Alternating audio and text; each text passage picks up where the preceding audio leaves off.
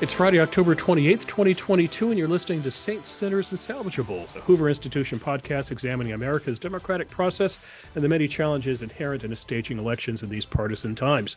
I'm Bill Whalen. I'm the Virginia Hobbs Carpenter Distinguished Policy Fellow in Journalism here at the Hoover Institution, and I'm taking over hosting duties today from my colleague Ben Ginsberg so that we can get Ben's thoughts into how the voting will play out on election night and the days and weeks beyond that, God help us all. If this is the first time you're listening to this podcast, a few things you should know about Ben Ginsberg. Ben is a Hoover Institution Distinguished Visiting Fellow and a nationally known political law advocate. Ben's past clientele reads like a who's who of American elections. That includes 4 of the past 6 Republican presidential nominees. Curious, Ben, as to who the 2 missing ones are. I think I know one of them, but I'd like to know the other. Here at Hoover, Ben's involved in several projects involving election integrity for the past couple of months. He's been the voice of this podcast, engaging in very thoughtful conversations with election experts from around the country about the sturdiness of our democracy and how election officials are girding for a wave of post-election challenges, disputes, and downright disinformation. Ben, thanks for moving over to the hot seat today. Thanks, Bill. Thanks for moving over to the hosting duties. It's great to be doing it this time. My pleasure, and I look forward to picking your considerable brain because, like me, this is not your first rodeo. You've sat through a lot of these elections. I'm going to get to that in a minute, how exactly you're prepared for election night and past elections. Ben, I'd be the Captain Obvious fellow here at the Hoover Institution if I told you a lot was on the line come November the 8th. There's obviously control of the United States Senate, which is currently a 50-50 tie, as well as the House of Representatives, where Democrats have a 5-seat margin. I think the website 538.com, Ben, gives Republicans an 81% chance of reclaiming the House versus only about a 45% chance of regaining the Senate. Let's not forget about governors. 36 governorships are up for grabs. The possibility of some surprises, Ben, in some states like Oregon and New York, which are not in the business of electing Republicans, but those are suddenly very competitive races, it seems. Not to mention state houses and many state, local, and county offices. And Ben, the 2024 election basically begins on election night. The results might tell us a thing, too, about the health of the Biden presidency, plus a few aspirational politicians like Florida Governor Ron DeSantis, California Governor Gavin Newsom. Each is so far ahead in their respective re-election efforts, Ben, that they're campaigning not in their home states, but other states. Newsom is going to New Mexico. DeSantis is going up to New York State to prop up the gubernatorial candidates in those races. So this is a test for them of how far their reach is. But Ben, this election is also about the sustainability of election deniers, a frequent topic on this podcast. There are election denier candidates on the ballots in many states, basing their candidacies on the notion that elections are unreliable at best, fraudulent at worst. And one other thing about this election, how these candidates fare, Ben, it's a window into the potential of a Donald Trump comeback in 2024, as election denial is his thing. So here's how we're going to do the podcast today. Ben is going to tell us how to watch the results on election night, both with an eye on the prize, which obviously is control of Congress, but also how to judge how well the system is working in terms of votings. Ben, before we get to that, though, first take us back to your days as a campaign honcho, a legal eagle. How did you approach election day knowing that there would be legal challenges ahead? Did you just bank up on your sleep? Did you take NoDoz with you to the office? Did you work out healthily, eat well? How did you get ready for the crunch of election night? I wish I had worked out faithfully and eaten well, but that was not part of the program. Mm-hmm. You know, the election night is like a Super Bowl for all campaign operatives, including the lawyers. There's a great deal of buildup, and then all of a sudden the prize comes. It is basically a one-day referendum on how well your product is sold. And so, as the lawyer in a campaign, what you're doing is making sure that when the voters vote, that vote is done properly, correctly, and honestly on behalf of your candidate. So you may take a look at the state laws and what state administrative agencies or courts have done to line up some pre-election litigation. There's certainly a lot of that going around this year with over 100 cases having been filed, probably 2/3 of them by Republicans, not liking what administrative agencies and states have done, and maybe some complaints about democratically passed litigation. Democrats are filing a lot of cases under the guise of this is a way to make voting easier for more people. Republicans argue that there's an intent to get rid of all the standards that make it, but you take a careful look at the laws and the administrative rulings and litigate beforehand.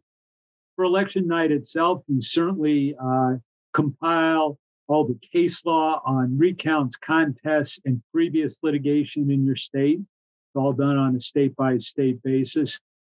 You recruit the personnel that you need, and that's twofold.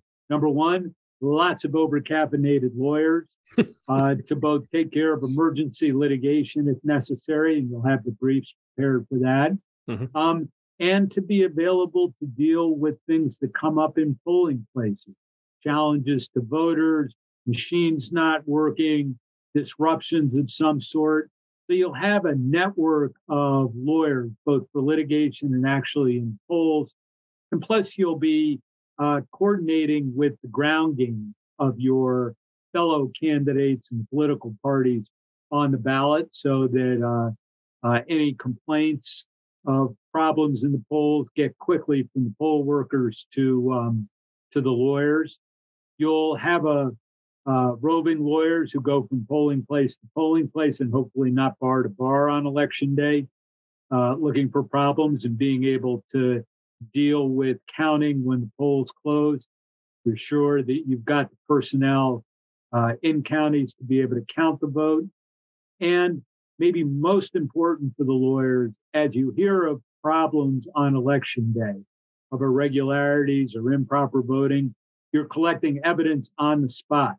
One thing that's true, Bill, from litigation that goes on is that if you don't have the evidence contemporaneously from election day, it's really, really hard to gather and to have it as active. So you're being sure that you have lawyers available to compile evidence you might need for a future recount or contest down the road.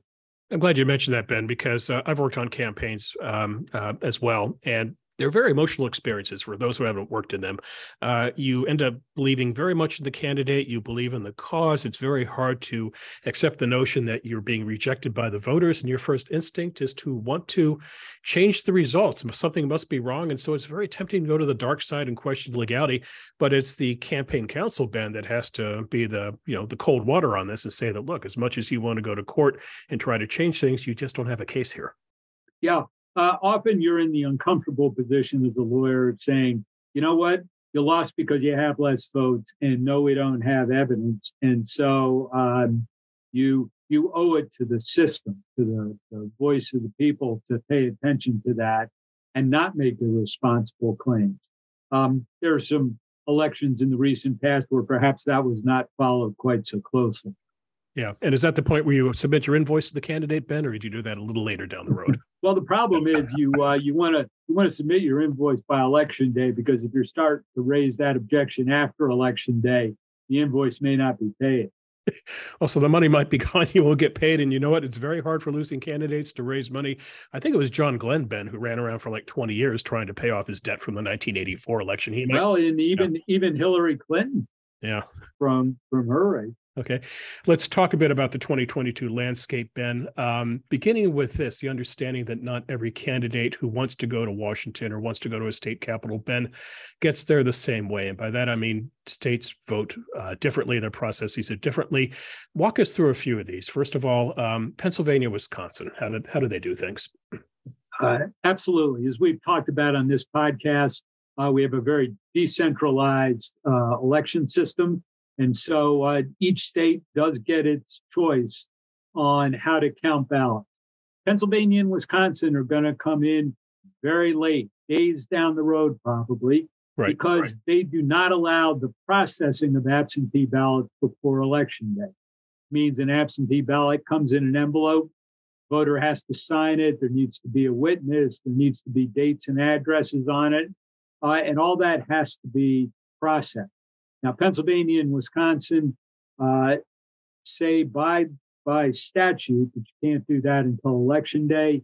The theory behind those laws is that if you start processing, then you could have a leak of the actual result. Because remember, the ballots are not supposed to be counted until all the other ballots are counted. So Republican legislators there have had fears of premature release of absentee votes, which they believe and historically have favored Democrats. Michigan was also in the category. They passed the law that allowed the processing 2 days before the election. Probably not enough. By contrast, Republican states like Florida and Georgia and Arizona begin processing ballots well in advance of Election Day, which allows them to hopefully get in results sooner. And in fact, they historically do. And Bill, then there's another category of states, and this can really slow down count, where ballots postmarked by Election Day can come in a period of time afterwards. Mm-hmm. So that's why California, for example, which allows ballots to come in a week, I believe, after Election Day, if not longer, doesn't get results done often until December. So you've got different ways of doing it and not uniformity in when results will be known. Mm-hmm. And Ben, your thoughts on Georgia and Arizona? I think in this cycle, Ben, Georgia might get the award for state that has just received far too much attention. I mean, the attention has been just incredible, going back to the first time the words Jim Crow 2.0 were uttered. The national press, every time I turn around, there seems to be a national story about the Senate race there, or the governor's race. But tell us a bit about Georgia and Arizona. Well, Georgia and Arizona were two states where Republicans got control. And if you'll remember, Governor Brian Kemp and Governor Doug Ducey in Arizona were two governors who stood up to Donald Trump and said, our election results are accurate because we do any number of things well. And so both states decided to do things even better in their minds. So there were a number of changes that were meant. Great criticism of that being attempts by Republicans to suppress the vote. Lo and behold, Bill, the number of early votes, either absentee or in person in Georgia, has broken records for a midterm election and is even approaching the levels of votes that were there in the 2020 presidential race. There seems to be pretty unfair criticism of those two states and their laws being suppressive. Yeah, but they do garner a lot of attention, and they'll just be, no matter what the result is, there'll be a crying come out of at least one of them. Yeah, the 6 battleground states from 2020 are really the ones that are garnering the most attention on the legal front and really the political front. So you've got Arizona and Georgia and Pennsylvania, Michigan, Wisconsin, and Nevada as the ones that are really sort of the magnets for it all. Mm-hmm. Which, not a surprise, is what 2024 might look like as well on election night. So let's go through the states now, Ben. And we're going to do this based on what time the polls close. So let's begin with the first round of poll closing, which is 7 p.m. East Coast time, 4 p.m. for us West Coasters. Ben, we've got Georgia, we've got Virginia, we've got Florida, Indiana, Connecticut, New Hampshire, Maine. Tell us what you'd like to tell us what's worth watching there. Well, this is all about looking for signs of whether there is a real movement to Republicans or a real movement to Democrats. Right. So we'll highlight the races that will really tell you the most about who's having a good night and who isn't. Mm-hmm. In Georgia, the Senate race between Raphael Warnock and Herschel Walker is certainly one of the bellwether races. Georgia has a somewhat unique law in that they go to a runoff if neither candidate is above 50%. Right. So seeing who is ahead and if one of them wins on election night will really send a message on what the rest of the election could look like. And again, Georgia gets its votes done pretty early and efficiently. Brian Kemp is up for governor, running against Stacey Abrams, certainly another bellwether race. And Secretary of State Brad Raffensperger is up for re-election. And of course, he stood up to Donald Trump and survived a competitive primary against a Trump-endorsed candidate. In Virginia, there are two Democratic incumbents, Lurie and Spanberger, who are seeking re-election. They're very contested races. They'll go a long way to giving a sign early on who's having a good night. Should watch Florida for Governor Ron DeSantis and his margin, which will be, I suspect, used as a talking point on what he should do in the future. He's pushing 55% in some polls, which, if you're familiar with Florida politics, is a pretty staggering number. Yep, certainly true. In Indiana, the first congressional district in Indiana is a Democratic incumbent. Mm-hmm. How he fares will again be a bellwether race. Indiana, the polls actually close at 6 o'clock, so it often comes out really early. There's a House race in Connecticut 5, and another one in Maine 2, where you've got Democratic incumbents, and it'll be interesting to see how they fare in those. And in New Hampshire, there is a bevy of contested races, starting with Senator Hassan's reelection against Don Bolduc, a firm Trump supporter. Right. And then both congressional districts there are hotly contested. New Hampshire can often take a little bit longer to get its results done.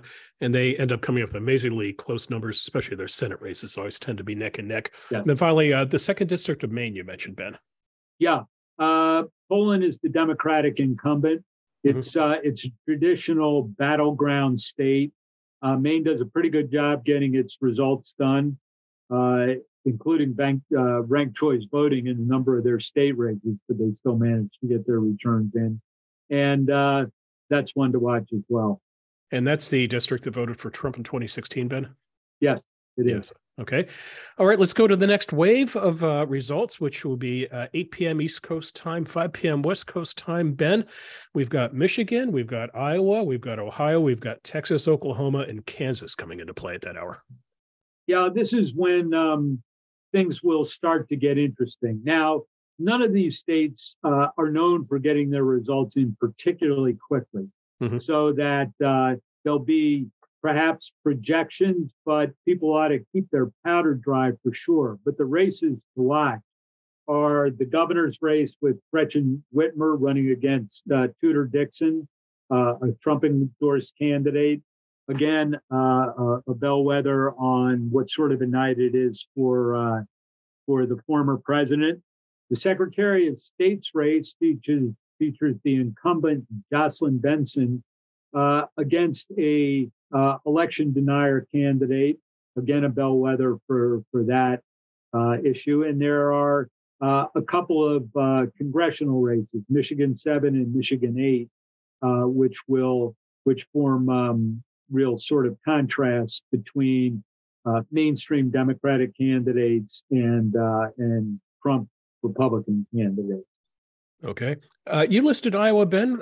You mentioned Chuck Grassley and you mentioned one congressional race. I was a little surprised by this. I thought Iowa was pretty Rockford Republicans these days. Yep. I think everybody has. And all of a sudden, the very accomplished and noted pollster Ann Stelter did a poll for the Des Moines Register that showed Senator Grassley only ahead by 3 or 4%. And because of who the pollster was and her track record, people started taking note. So Iowa Senate goes on the list of states to pay attention to in terms of what kind of a night it is. And the Iowa 3rd District, there is a Democratic incumbent. And so it'll be interesting to see if she can hang on against Republicans in this midterm year. Then you go to Ohio, and of course the Senate race between J.D. Vance and Tim Ryan is one of those ones that will be watched. There's a Cincinnati-based district, Ohio 1, Steve Chabot, the longtime Republican incumbent, has also gone on the watch list of both political parties. That race could get called early in Ohio. Texas is a quite Republican state. Governor Abbott versus the infamous and famous Beto O'Rourke. Again, Democrats perpetually see that Texas is turning blue and it never quite happens. And we'll see. Right. Texas in the past has had a lot of contentious and contested congressional races. After the redistricting, there are far fewer contested districts. Look for Texas 15, which is a new seat. And then another new seat that's been drawn in South Texas along the border that will be an indication of Republican success with Hispanic voters in this election. Mhm. And then, Ben, we go to Oklahoma and Kansas. Two sort of interesting gubernatorial races. The incumbent in Oklahoma, Stitt, was expected to win easily. All of a sudden, that race has closed and tightened. And it being Oklahoma, people aren't quite sure why, but it's what the polls show, so it goes on the watch list. And in Kansas, the governor is Democrat Laura Kelly, and it'll be again an indication of whether an incumbent governor can win re-election in Kansas in a midterm year. Very well put. All right, Ben, let's move on now to the 9 o'clock hour and another wave of results. Here we have Arizona, Colorado, and New Mexico. Let's work backwards. In Mexico, the governor there, Lujan, the Lujan Grisham race, as I mentioned at the beginning of the show, Gavin Newsom is popping over from California to campaign on the governor's behalf. So must be a competitive race. It is a competitive race, kind of surprisingly so, because New Mexico has tended to be a bluer and bluer state. Mm-hmm. But again, this is one where the polls are sending up warning flags. So it'll be an indication of a Democrat in how they do in this potentially Republican wave year. And also an indication of how Republicans are doing with the Hispanic vote. Yeah. I think also, Ben, the base in New Mexico, you don't send Gavin Newsom into your state to campaign for you if you're a centrist candidate. You were trying to pump up your base, and Newsom's going to come in, he's going to talk abortion rights and MAGA and the awfulness of the existence in Texas and Florida and so forth. So that to me is about getting Democrats to turn out, plain and simple. Yeah, I think that's right. It is a Democratic state, and I think it shows the worry about our base. Okay. Walk us through Colorado, Ben. Well, Colorado is the first of the states that vote only by mail. Right. So it is a different sort of election and a different sort of account. They certainly allow the processing of ballots, not the counting, but processing of ballots well before the election. The Senate race is a race where incumbent Michael Bennet is on the watch list. Although Colorado is perceived as a pretty purple state, the Republican nominee, Joe O'Dea, has had some critical words for Donald Trump. So it is an interesting race to see if a Republican who is not a deep Trumpian Republican can be successful in Colorado. There's also the Colorado 7th District is an open seat. And that will be one of those races you want to watch to see to gauge the party's success. And the state legislature, which will not be known for a while, certainly not on election night, is now Democratic, but after the redistricting this past time could switch around. Mm-hmm. Yeah, Colorado is interesting for a couple of reasons, Ben. First of all, it is a very purplish state in terms of it's a mixture of both left and right. Anytime California does something very cutting edge, especially on the initiative front, let's say marijuana legalization, you oftentimes find that Colorado has beaten California to the punch, Washington State as well. So it's interesting in that regard. But secondly, the Senate race, Ben, just like the race in New Mexico and the race in Washington State, which we'll get to in a minute, these are kind of what I think are high watermark races. And that it's a question of how high the Republican tide is going to be on election night. And, if the tide is relatively healthy, then you would say, okay, Republicans have a shot at picking up, let's say, Georgia. But if the tide really rises, then you would have to look at Colorado as a state that would be in play. Yeah, I think that's really well said and exactly right for people who will be following along on election. Okay, now the elephant in the room, or at least the elephant in the 9 o'clock bunch, Ben, and that is the great state of Arizona. Where to begin?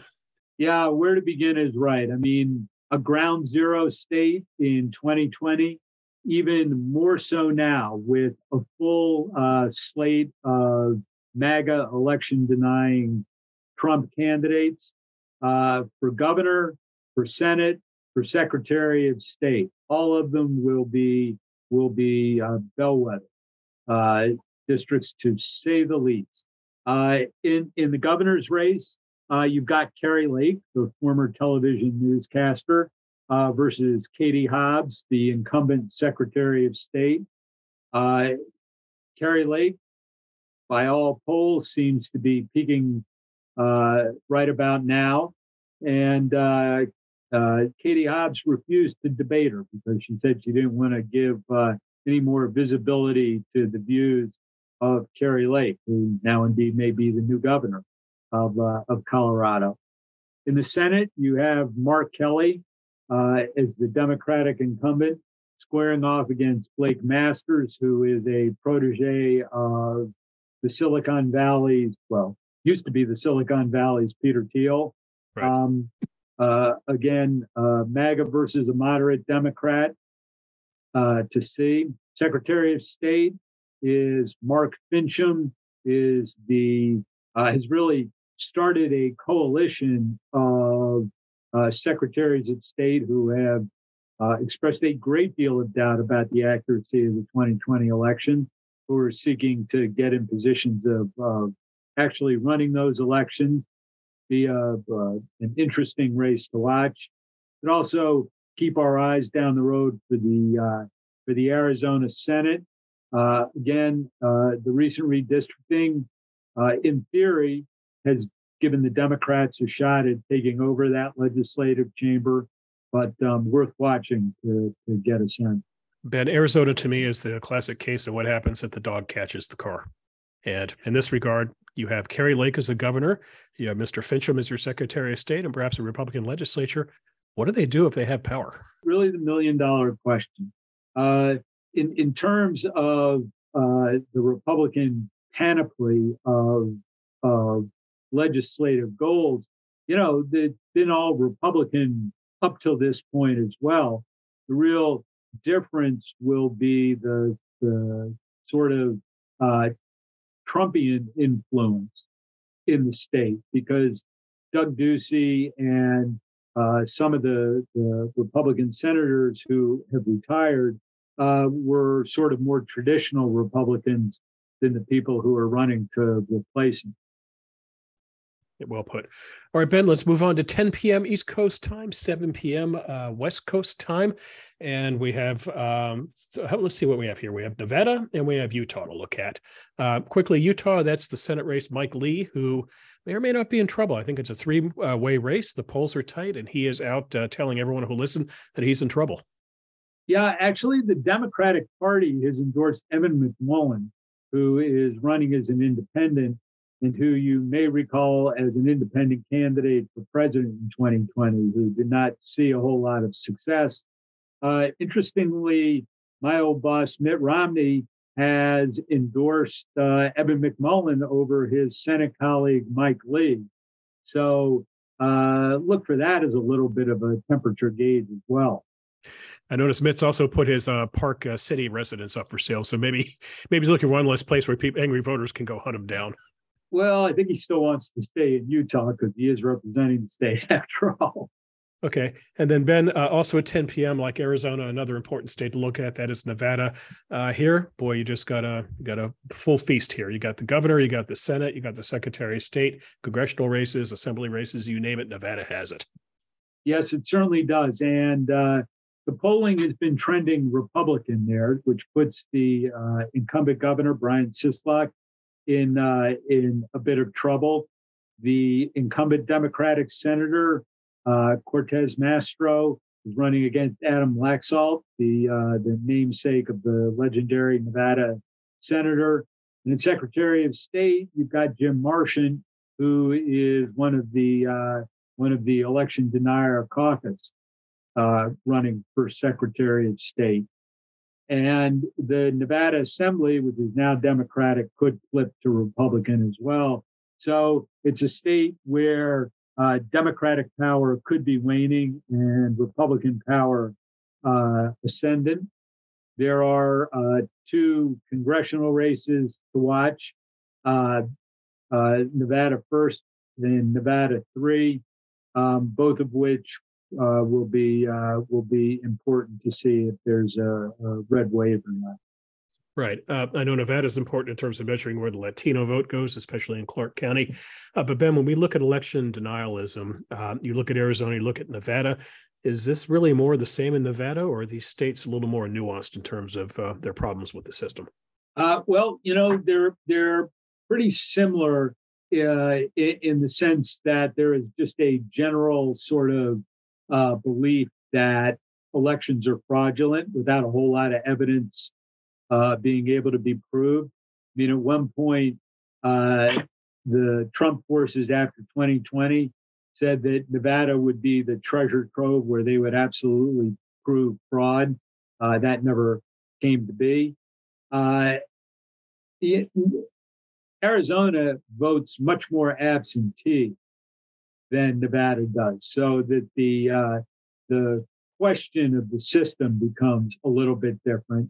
Nevada was very much an attack on the accuracy of the voting machines that were being used. And in both states, there is a belief, again, not backed up by evidence, that there are lots of illegal voters who vote, especially people who have moved or died, somehow come back to cast ballots again. Okay. Ben, let's now move on to 11 p.m. On the East Coast, 8 p.m. on the West Coast. And let's now look at the Blue Fortress that is America's Pacific Coast states. Washington State, Ben, a Senate race. Patty Murray, who's been in the Senate since, I think, 1992. Her polls have tightened in the past few weeks. Last I saw, Ben had gone from about a 15-point race down to about 8. That's not panic if you're the incumbent, but that's not a good trend either. So this is another high watermark Senate race I'd offer. And then Oregon, Ben, the governor's race of all things. Nevada could be electing a Republican governor, which is, if not hell freezing over, it's pretty close to it here on the West Coast. But describe a little bit about Oregon, man, because you have both the governor's race, and then you also have a couple of interesting congressional races as well.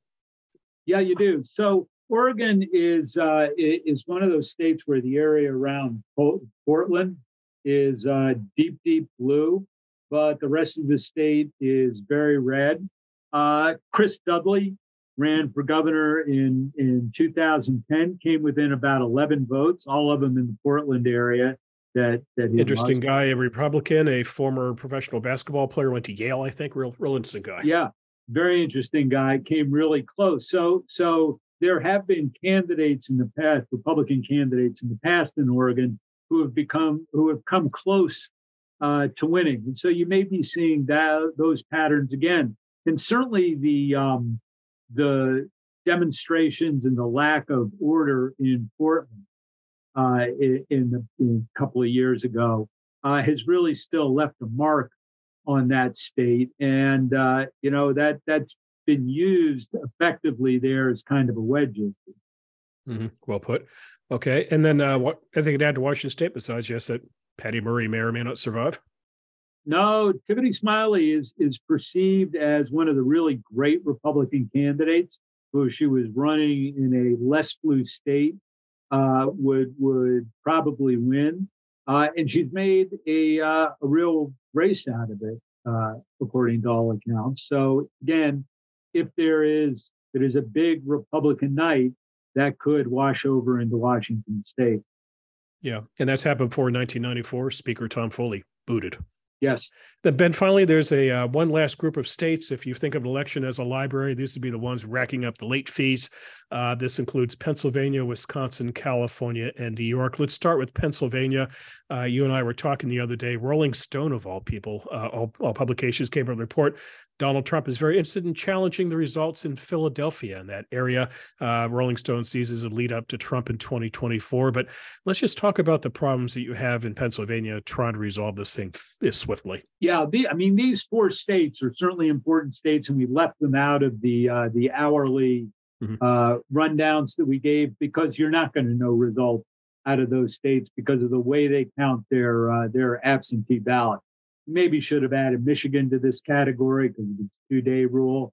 Mm-hmm. But certainly these 4 recognize that the vote on election day, which tends to be Republican, is going to show very big numbers on election night. But they all have a history of strong absentee ballot voting, and certainly did in 2020, so that it's going to take a while for the vote count to be completed, and people should not jump to early conclusions about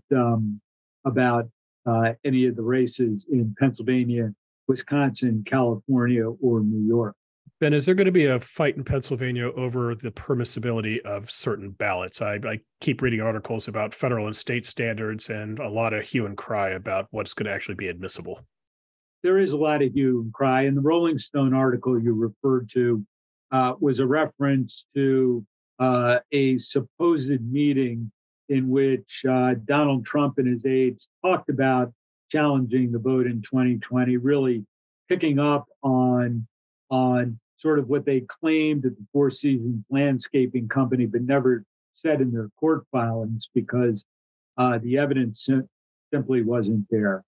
But, you know, the Philadelphia seems to be a particular attraction of the former president. So there may be some real ongoing challenges in Pennsylvania, sort of seeding the ground for 2024. Yeah, here, Ben, you can kind of appreciate the public's frustration with the voting system. We go back to the year 2000. You were very involved. You worked for the Bush campaign. You were involved in the Florida recount legal effort. We all remember the lasting image from that, and that was the Florida election official holding up the lens to microscopic lens to look at the ballot to determine if the Chad was dangling or not. I think he's trying to guess how much of an impression had been made on the ballot. But I think this is what really gets to voters when you have election officials just trying to discern, okay, this is legitimate, that's not. And it seems, I think, to people rather arbitrary. Yeah, and it's an unfortunate part when election results just don't get done quickly. And Pennsylvania is a place where it's very the control of how ballots are counted is very much in the hands of the county officials throughout the state. There's not as strong a central election administration as there are in some places, and so that real local control has caused some battles in the past. Yeah. Now, you've listed a few congressional races, Ben. The Garcia race in California, 27. He's a Republican incumbent. His opponent blamed him today in part for Nancy Pelosi's husband being assaulted in their home in San Francisco. So this is not a very pretty race. You also mentioned the David Valdeo race in the 22nd district in California. Ben, here's one I'd like to point your attention to, and that is the mayor's race in Los Angeles. And it's fascinating in this regard. It is a very establishment Democrat, Karen Bass, member of the House, was on Joe Biden's shortlist for vice president, running against a developer named Rick Caruso, who at one time was a Republican and became an independent and is now a Democrat. His campaign's run by Democrats, and this is a fight between two people who are nominally Democrats. And there could be, Ben, a very ugly argument over how votes are counted in Los Angeles, especially with regard to ballot harvesting. Yes, ballot harvesting is an issue in certain states that allow individuals, especially partisan individuals, to go out and collect an unlimited number of ballots. And of course, it's complicated in California because it's a state that has made the decision to send live ballots through the mail to every registered voter. So people move a lot in California. So you do have a lot of live ballots existing in mailboxes where the proper recipient of them is not there. So the principle of ballot harvesting, the practice of ballot harvesting, is always going to lead, if the elections are tight, to potential problems. Yeah, the allegation is going to go something like this, Ben. If Caruso loses, his people pay good money for ballot harvesting. The Bass campaign pays good money for ballot harvesting. The Caruso people will likely cry foul in this regard. They'll say the people we paid to harvest ballots didn't really harvest the ballots because they don't think that we're really a Democrat. So that's why it's kind of a fascinating race to look at. You're kind of suffer from your own rules. And because California has such lenient rules on when absentee ballots have to be received, and they're counted at such a local level that it's going to be a long time before you know the results of a tight race. Same with New York. And Bill, we should mention two other races, one in Pennsylvania, one in Wisconsin, for the governorship.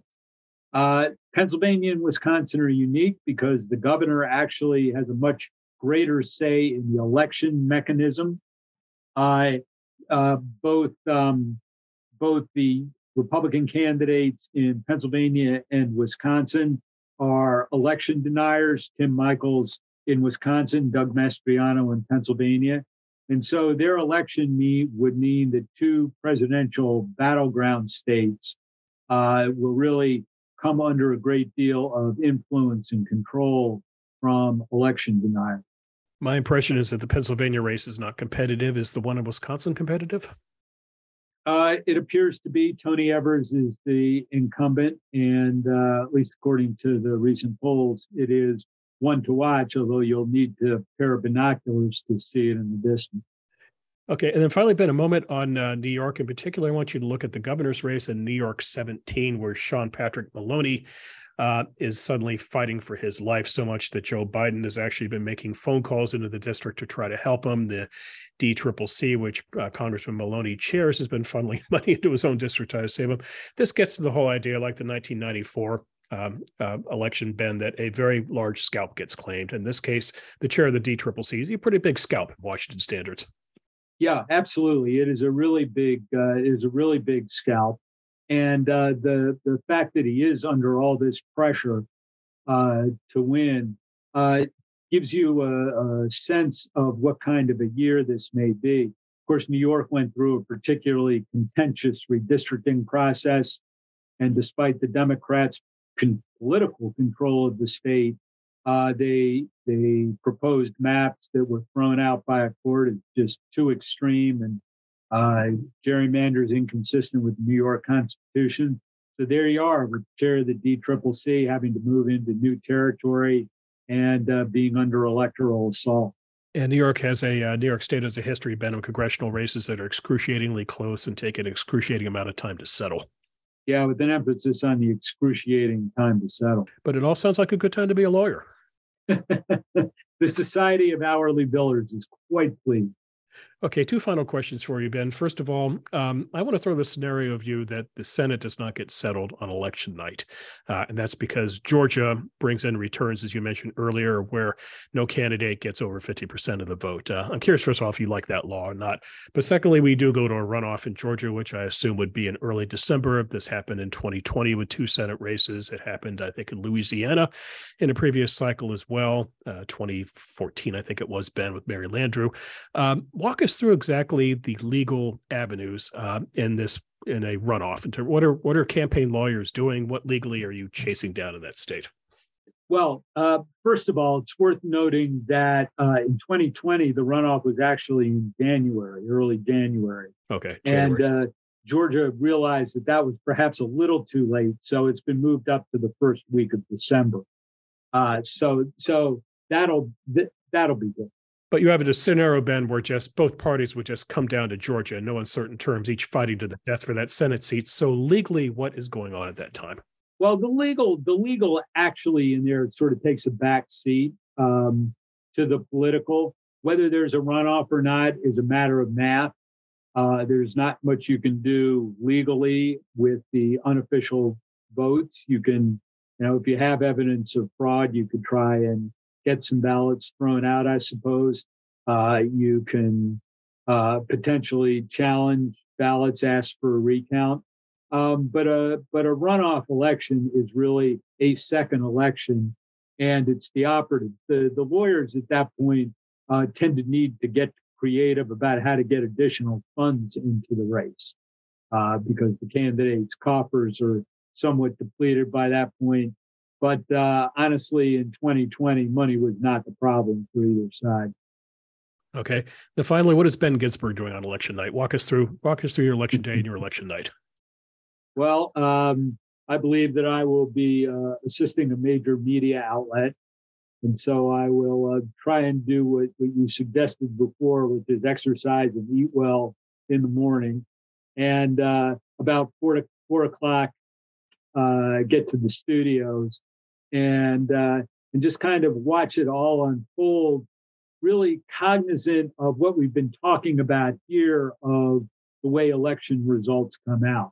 And I guess the lawyers, in effect, play a bit of a role in saying, well, yeah, one candidate or another candidate is way ahead, but remember what the laws are about when you count absentee ballots and which part of the state is already in, so that you need to be really aware of where ballots are coming from in the state, which ballots, election day or absentee, get counted first. This may be an election, Bill, where you don't know the real results till Wednesday, Thursday, Friday of the week. I mean, you do have 78 toss-up House races. You do have 13 toss-up Senate races, and so it may just take a while to get them all in. Of those 78 toss-up districts I mentioned, 46 are in states that either don't allow counting of absentee ballots till Election Day or allow absentee ballots to come in after Election Day if they're postmarked by Election Day.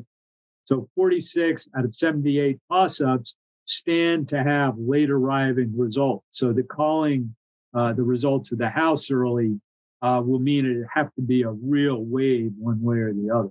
Okay, finally, I'm going to put you on the spot, Ben. Once the dust settles from all of this, will it prove to have been a good night, a bad night, or a so-so night for election deniers?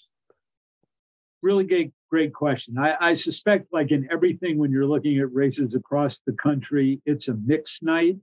And much of the story will depend on what voting is like on Election Day. In other words, one of the things that we've heard a lot about are a massive number of poll watchers being recruited and trained, mostly on the Republican side, although I think the Democrats will have a lot too.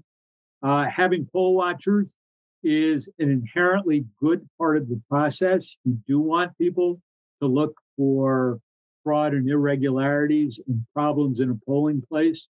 It's only bad if poll watchers weaponize their role and challenge a lot of voters without merit and slow down the voting process. And I think that if what happens in the polling places is orderly and there are no attempts to slow things down, it probably turns out to be a pretty good election. Okay, well, we'll just have to watch and see. Ben, I enjoyed this very much. Thanks for letting me hijack your podcast today. Bill, thanks for being the host. It was an honor. I'm going to be doing this again after the election. You've been listening to Saints, Sinners, and Salvageables, a Hoover Institution podcast exploring America's election system and the many challenges in the democratic process in this current hyper-partisan environment. If you've been enjoying this podcast, please don't forget to rate, review, and subscribe to our show. And if you wouldn't mind, please spread the word. Tell your friends about us. The Hoover Institution has Facebook, Instagram, and Twitter feeds. Our Twitter handle is @HooverInst. That's spelled @HooverINST. If you want to learn more about Ben Ginsberg, you'll find his bio at the Hoover Institution's website. That's hoover.org. While you're there, sign up for the Hoover Daily Report, which delivers the best work of Ben Ginsberg and his colleagues to your inbox weekdays. Saints, Sinners, and Salvageables will be back soon after the election. We're going to wait a few days until after the smoke is dissipated before we assess how well the system worked this time around. And I'm going to do a video cast with Ben not long before Thanksgiving, a primer on how to talk politics during the holiday season. For the Hoover Institution, this is Bill Whalen. We'll be back soon with another installment of Saints, Sinners, and Salvageables. Till then, take care. Thanks for listening. If you wouldn't mind, don't forget to vote.